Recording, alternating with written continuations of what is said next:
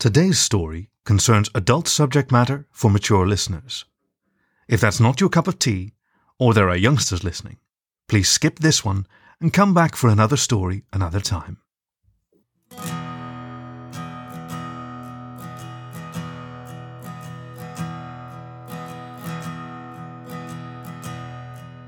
You're listening to The Voice of Dog.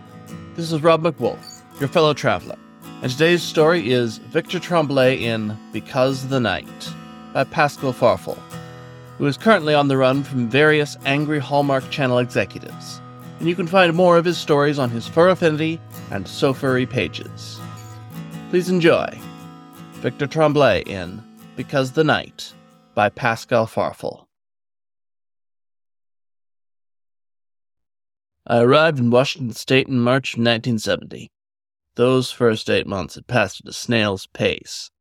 If I wasn't jumping through hoops trying to get my private detective badge, I was trying to find a place to live. But by December, I had finally settled in. I walked home from my office on Christmas Eve, wrapped up in a coat and scarf over my suit just to stay warm, with an old pair of hiking boots on my feet. A lemur instinctively wants to use all four hands to grip, but I know those big boots of mine will do better than my feet possibly could. Winters in Quebec were viciously cold, and Seattle's were viciously wet, but this year the snow had arrived. I trudged through the snow with something of a spring in my step. This was my first Yule without my biological family. In May I had met the man I'd marry and call my husband in the far-off year of 2003. It was already dark, and the snowfall was shaping up to become a blizzard. All around the streets I walked were brightly lit homes, filled with families congregating for prayer and feast. After about an hour of walking, I finally made it home. The lights were on, so Charles had already made it back. He worked at a garage that was much closer to the home than my office. As I entered the house, I was greeted with a blast of warm air. A log fire was slowly kindling away, and my fox was slipping out of his greasy overalls. He heard me arrive, turned his head and smiled. "Hello, sweetheart," he said, tone thick, warm, and sultry. It sent a fuzziness up my spine. His thick gold hair flopped unkemptly over his shoulders, his auburn eyes meeting mine. Charles would always giggle when I spoke fondly of his physical description. There was something about how he expressed his gender, which I found irresistible.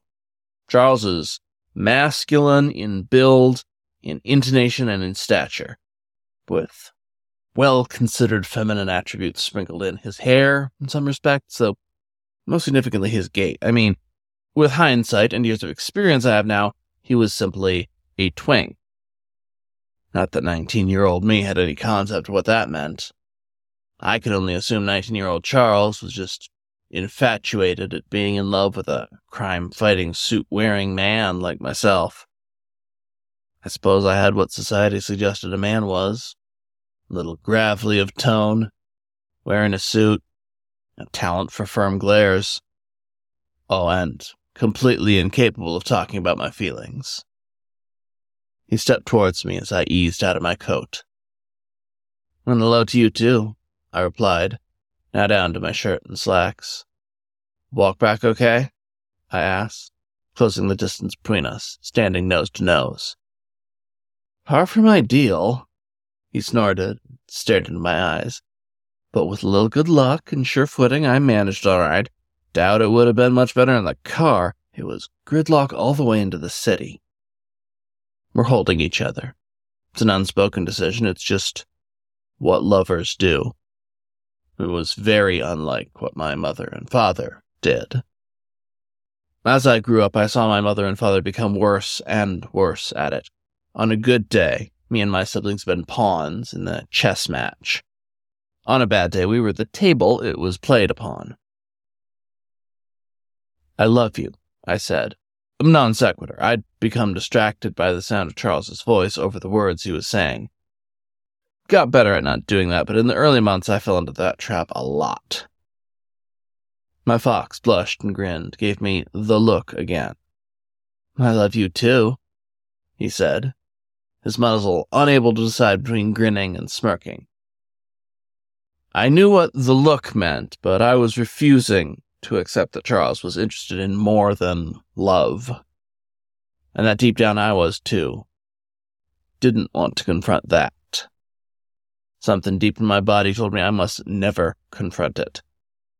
Those wild seas weren't for me to tame, I told myself.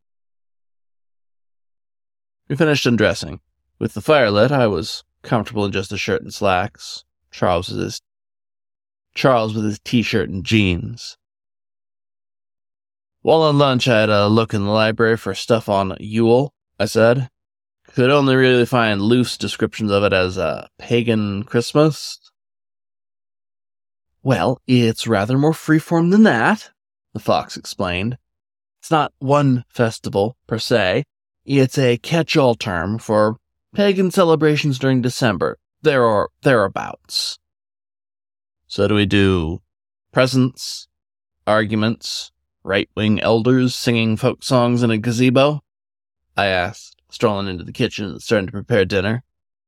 It was an open-plan house, one big room with the kitchen, living room, and dining room all open-plan. The bedroom and bathroom were the only other rooms in the place.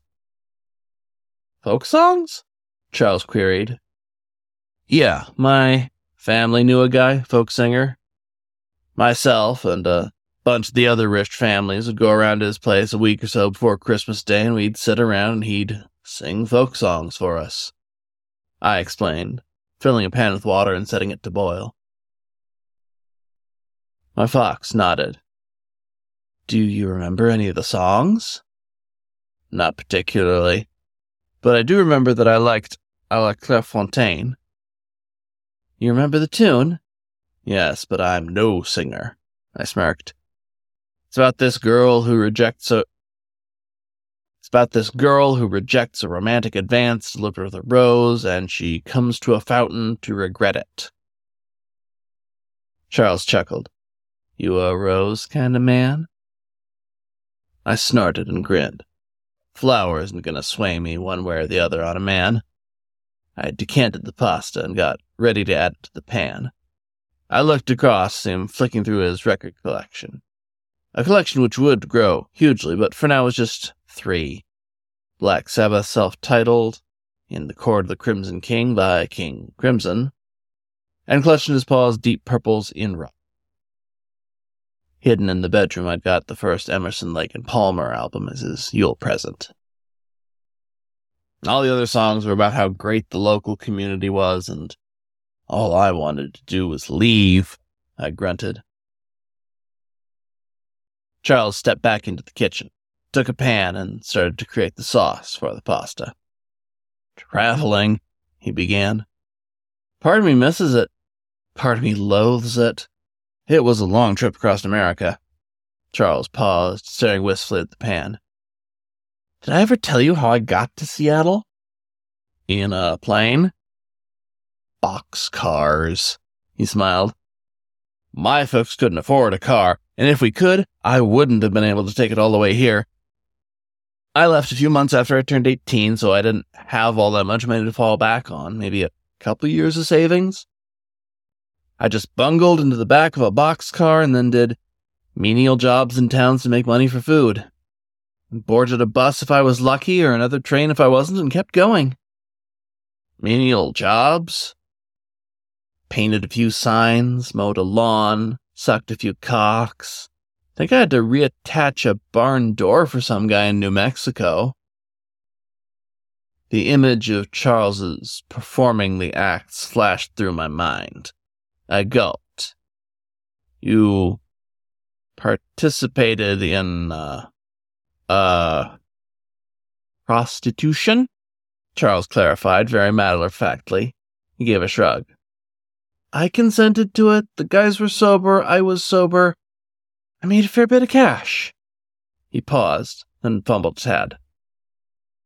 What I didn't consent to was one time after pleasuring a guy, he immediately called the cops to accuse me of buggery.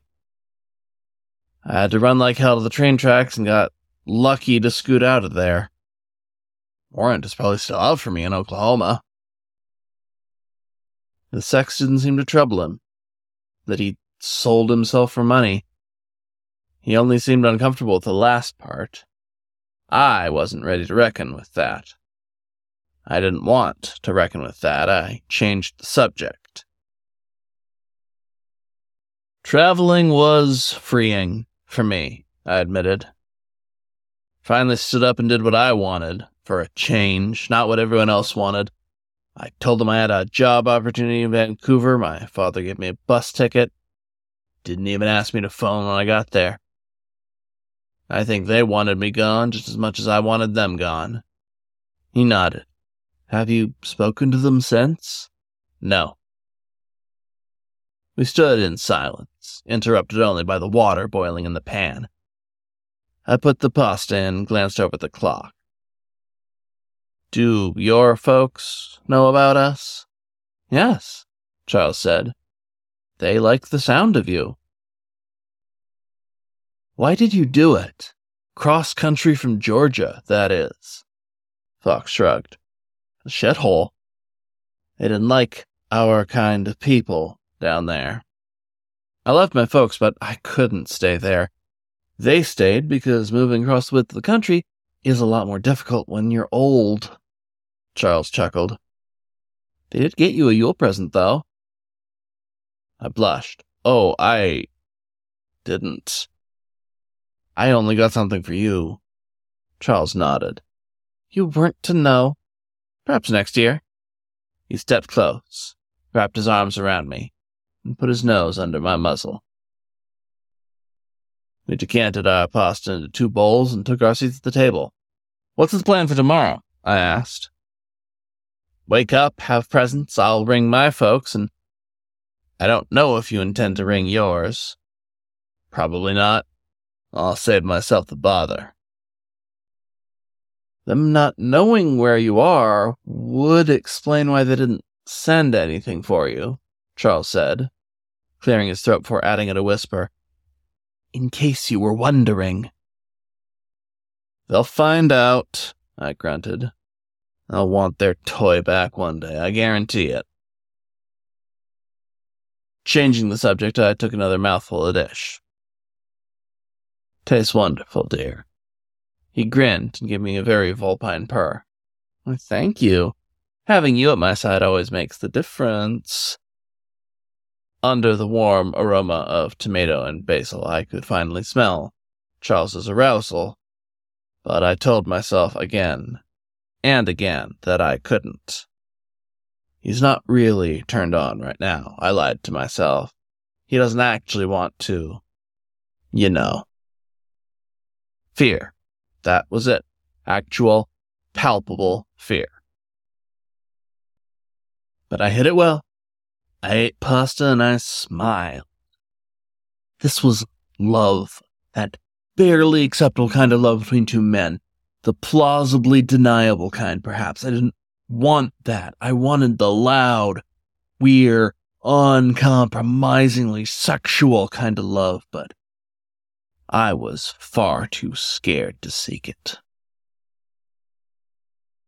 Going to be a cold, cold night tonight, Charles said, placing his fork in the empty bowl in front of him. I might top up the fire, if you don't mind. You're right ahead, I said. I'll wash up.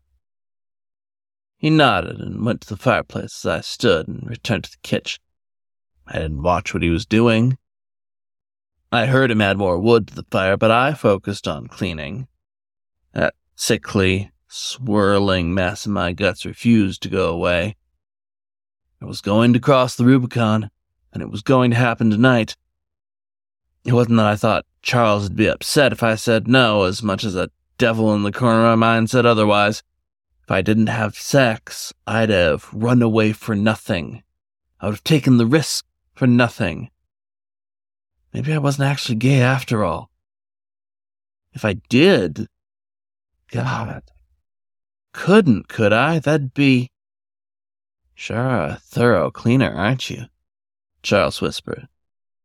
He placed a kiss in the back of my head. His arms wrapped around me. Bare fur, hot, warm fur. He purred in my ear, He was hard as a rock. I let the fork and bowl drop into the sink, and I stood still. His paws eased around in front of me. He took my belt in his paws and loosened it. I felt a sudden rush of vertigo. That sickness in my gut grew more and more. My trousers fell to the floor. Took a nervous glance down to confirm what my senses were telling me. Couldn't do this. God wouldn't let me do this. My father wouldn't let me do this. I wanted this so badly, more anything I could have. My scars drew claws. They bit. They tore. Charles eased me around. I stared into his eyes. At first, the heat of arousal, but then the fire melted into concern, into care, into love.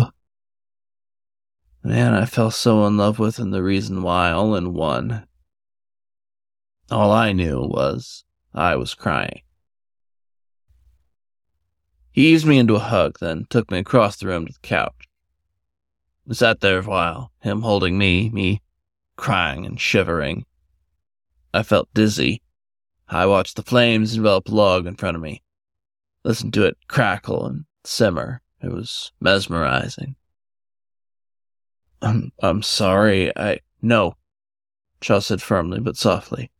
Sorry is when you do something wrong. Haven't, he said. He said at a whisper, licking my cheek. I think I might be sick, I admitted. It's not you, it's... He licked me again and got up and returned with a bucket, then sat with me again. I'm nervous, I blurted out. My gut lurches and the words just fall out. Men weren't supposed to do this, apparently. My dad punished me for it a lot in Quebec. Charles nodded. His paw eased around me. About what? He was asking it at my level. It lacked the prying I was used to at home, and sincerity. It's like an alien concept to me. I turned to look in his eyes again. That horny smirk he had before was long gone. Placed that patient, warm look. The look that melted a steel man to the core. About Zach, I blurted again. Blunt 2-ton brick truth. I'd never had gay sex, and at the time I'd dreamed, fantasticated, wanted more than anything for it, but I never felt brave enough to make it happen. A queer like me was destined to embarrassing, degrading quickies and gas station toilets. Secrets kept from a wife unloved. It was how I was taught, at least. And I'd only had terrible teachers up to this point. I understand, Charles replied. We don't have to have sex. I want to, I blurted again. Want to more than anything, but I can't. What about it makes you nervous? He asked. Now I'd started talking about it, I couldn't stop it. The words just poured out. The dam had burst. I've never had gay sex. I was told it was wrong, I said at last. I was told by my parents that it was an unwashable sin, that if I had sex with a man, let him bugger me, it would consume me. I'd turn into some loveless sex addict, and once I'd done it, I could never go back. When I first saw gay porn, it was extreme, obscene, ungodly. It was everything I'd ever dreamed of. It was exactly what my family said it was, only it looked so much more exciting and fun than I'd ever imagined. I looked back into my fox's auburn eyes.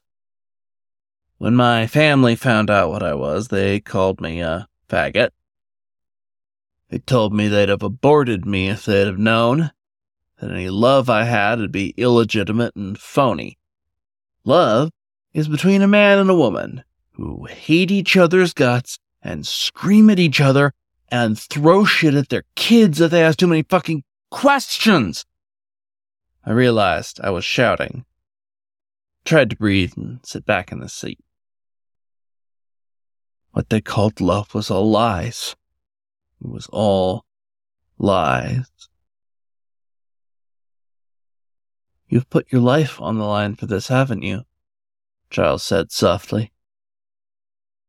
Running away from your abusers is an act of defiance, of desperation, to become the man you are inside. And now that you've made your home to roost, you worry about what might happen if it's not what you wanted.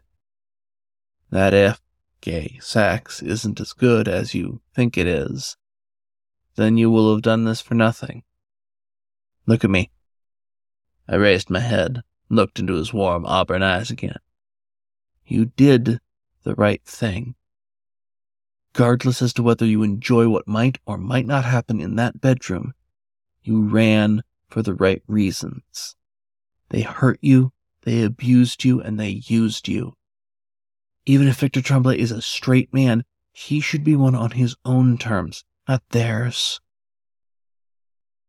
Charles guided me into his arms, and I pressed my head to his shoulder.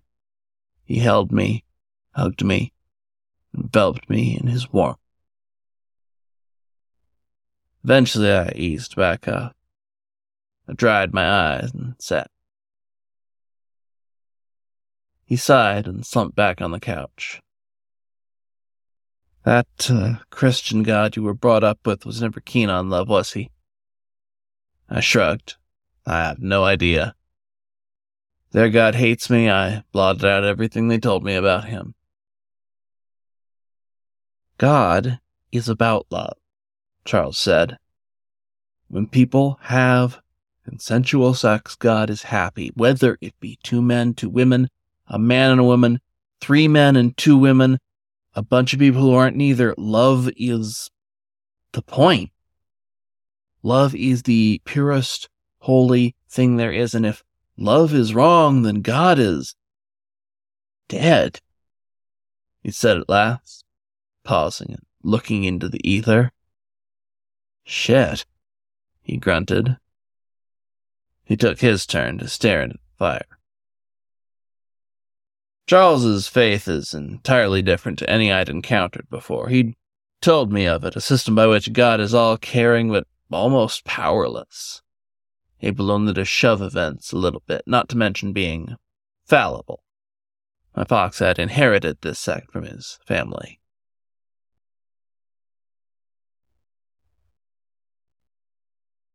I wish I knew where I belonged, Charles said at last. These non-sequiturs were clunky and blunt, but for 2 19-year-old men taught from birth that a man's problems are buried with his body, this was Herculean. I don't have a place I fit in. I'm jealous that you are comfortable in how you relate to the world, he added, turning to look at me. You're an atheist, some folks are Christian, Muslim, Jewish, he sighed. I feel like I'm a nothing.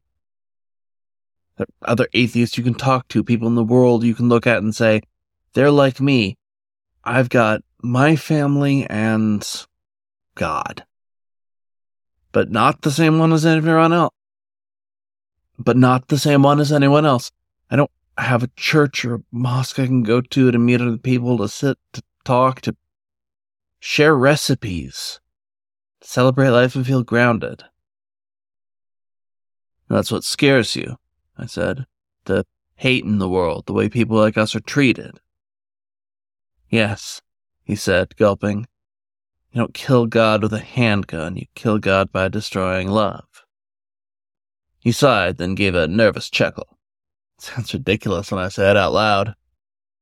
It doesn't, I said. There was a second part of that sentence, but I couldn't piece it together. I kept trying, mouth hanging open, but nothing would come out. He smiled at me, appreciating my efforts. One day I might find someone who knows the same God I do, he said at last. But until then, my tribe is defined by its attraction to the same sex, he concluded, resting his head on my shoulder. My heart rate had gone down. Tried to center myself again. I tallied everything I could see. Charles was just in his underwear. I was halfway undressed, and I distracted myself from my troubles by undressing until I matched my fox. The fire was warm. Sat there in our underwear, the heat of the fire easing my bones, letting our minds melt a little, hoping the problems might burn to ash, disappear. They did not. My nose gave a twitch. I could smell the stirring of my loins and those of Charles. He gave an amused snort, very quietly, as he cottoned onto it, too. Seemed I'd have to start asking questions about sex now, not later. I looked down between my legs. It's not subtle. In fact, looking wasn't really necessary to confirm it. That pit of anxiety started to swirl again. You don't have to do anything you don't want to do, Charles whispered again. I glanced. He was as stiff as I was. This information didn't help or hinder me, push me one way or the other. It's just more data. Heaps and heaps of data. I opened my mouth again and more words tumbled out. My only experience of gay sex was the porn we found, and the only stuff in it was either clandestine, loveless quickies, or excessive, rough stuff. Desperate blowjobs behind bike sheds between straight guys, or guys in ominous outfits in dungeons putting enormous things in each other. My mind wandered. I remembered. I leaked a little as I recalled. I liked it. I read it all, every page, and I loved it. My fox smiled and nodded. There were loads of kinds of gay sex, Charles added. More ways than you can imagine. You'd be surprised to know that the guys tied up in dungeons putting fists in each other are far more safe than the guys sucking random people off in bus stops. How do you know all this stuff? I asked. I spent a year as a broke queer traveling in boxcars, the fox smiled. Any kind of grimy back alley sex you do because you're desperate. It's something I've seen people do, or done myself, once or twice. And I've met the kind of people who do stuff in sex dungeons. I definitely feel safer among them. He snorted. You have any idea the amount of care and forethought that goes into that? His paw eased down to my thigh. But sex doesn't need to be that extreme. Either extremely risky or extremely intense. It's perfectly valid to do it that hardcore or want to do that kind of stuff, but he shifted closer to me. Gay sex can just be some guys who bathe each other in kisses, lay upon soft plush blankets, and spend warm, tender hours milking orgasms and love from each other. That's sex, too. No more or no less valid than the hardcore stuff. He gave me the look again. His manhood was impossible to ignore even in his underwear. A lump formed in my throat. I want it, I said. He nodded. Then we shall have it, he said. Whenever it feels right, we can try. Whether it be in a month, tonight, in a year, in 20 seconds' time. Kissed me, and I kissed him back. I want you, not just your inches. I'd felt such an intense failure for being born a faggot. But here I sat, alongside another like me, and it was the first real love I'd ever felt. And it was far better than whatever the fuck my parents were doing. Charles is what love feels like. And sometimes I worried that I had missed it in heterosexual interactions, but with him it was this unstoppable force. Subtle in some ways, a soft warm surge, but in all other ways it was inescapable. Feels like the very energy used to create planets, like a small waft of the very flux of the universe. No wonder Charles's faith means so much to him. Let's try a bit, I whispered. Charles nodded.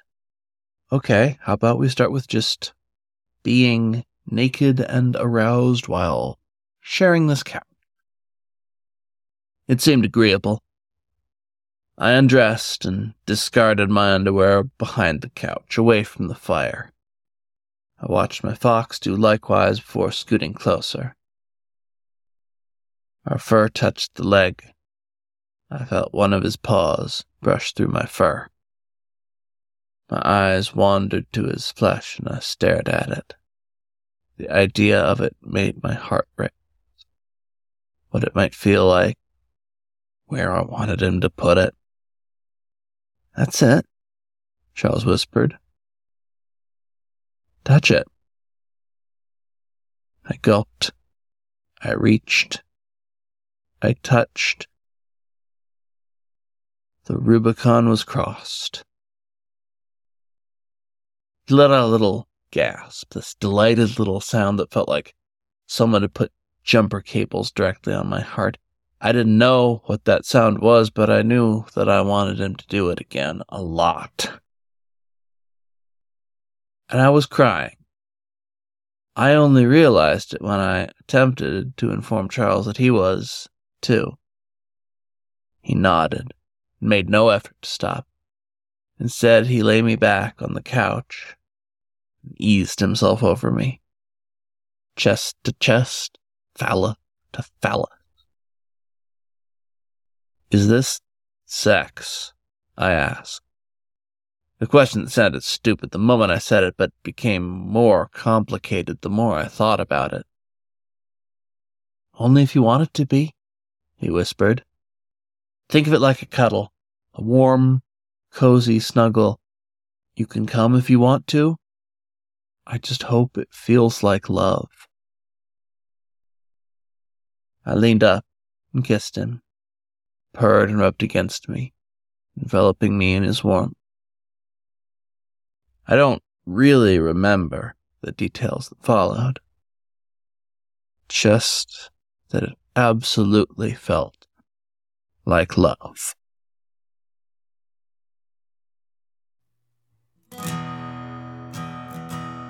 This was Victor Tremblay in Because the Night by Pascal Farful. Read for you by Rob McWool, Werewolf Hitchhiker. You can find more stories on the web at thevoice.dog or find the show wherever you get your podcasts. Happy holidays, and thank you for listening to The Voice of Dog.